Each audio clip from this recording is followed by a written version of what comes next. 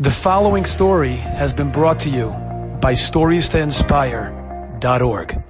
Someone told me a few months ago there was a group of people from a certain shul.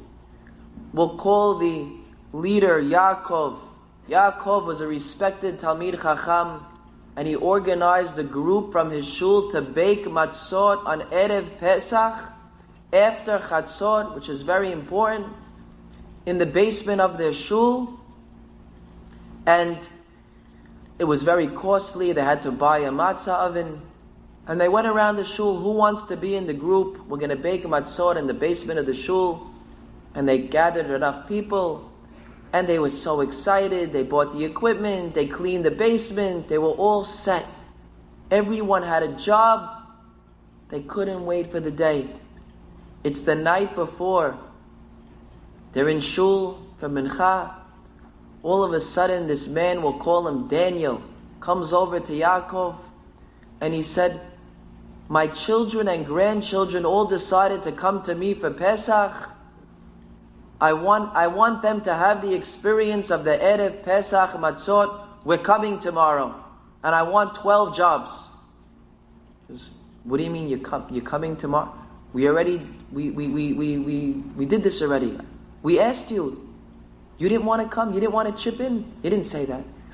But that's why. He didn't want to chip in. And this man had money. Now the night before, no one even asked for more than 3 or 4 jobs. You're asking for 12. Yaakov, who's a Baal Midot, just told him, I wish I had 12 jobs for you. The truth is, every job is taken. Maybe if you come, we could try to fit you in. Daniel was so upset. He started bad talking nasty to Yaakov. How dare you, this, that. And he insulted him right to his face. Yaakov, there's nothing that could frazzle him. He said, I'm sorry, and he walks away. The next morning, Yaakov turns the oven on in the shul, early in the morning, getting it ready for the 3 o'clock appointment they have. It's going to be hot. What happened after that is mind-boggling. At 1 p.m., Daniel walks in with his entire family, and they bake matzot on their own. They use all their equipment. They used When Yaakov came in at 2:30, he couldn't believe his eyes. The place was a wreck. And they left dough all over the place. Everything was chametz. And he realized what happened. How could they do this? And to make matters worse, Daniel calls Yaakov at 2:55, right before his appointment. And he says, you have the 12 jobs for me now? Rubbing it in. Yaakov, if you would have exploded on him, it would have been understandable. You know what Yaakov said? When do we have a chance to bring a Korban Pesach to Hashem in the year 2022? I could bring my own blood and not respond. And he said, I'm not going to let this Jew get embarrassed from this. I'm not going to tell anyone what happened. And he took the blame himself. True story. When they all came in at 3 o'clock, he said, I'm so sorry. The water got overturned on the flour. Everything became chametz.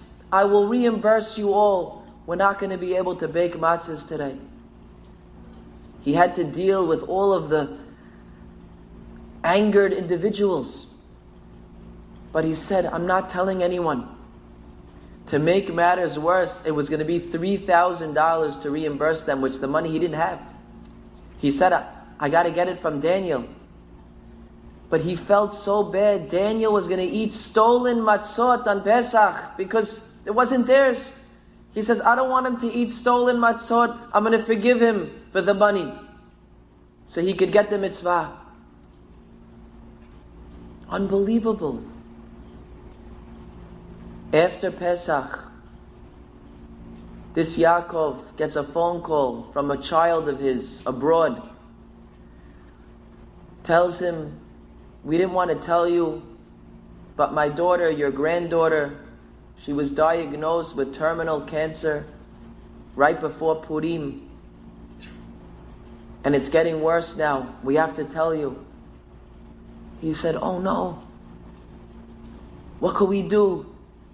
He starts thinking, I want to do something for her. He starts thinking about the $3,000 he just paid. He starts thinking about,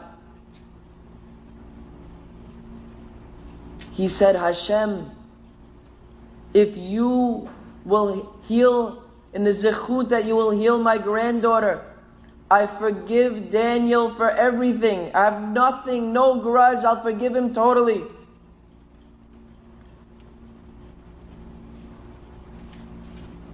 One week later, the doctor told the parents, I don't know what you guys did, but your daughter is cured. Story just happened. The value of being able to be better, this story wouldn't have even been known if not for one of Daniel's grandchildren in shul telling someone, we came in 1 o'clock, and one of the shul members overheard. They said, what? That was you? And they looked at the video cameras and they saw what happened. Daniel has since made teshuvah. He's going through a rough time right now, and he asked to publicize the story as a zechut for him, to help him with what he needs now. The world runs on our actions, and the more heroic they are, the greater the zechut is. Enjoyed this story? Come again. Bring a friend. StoriesToInspire.org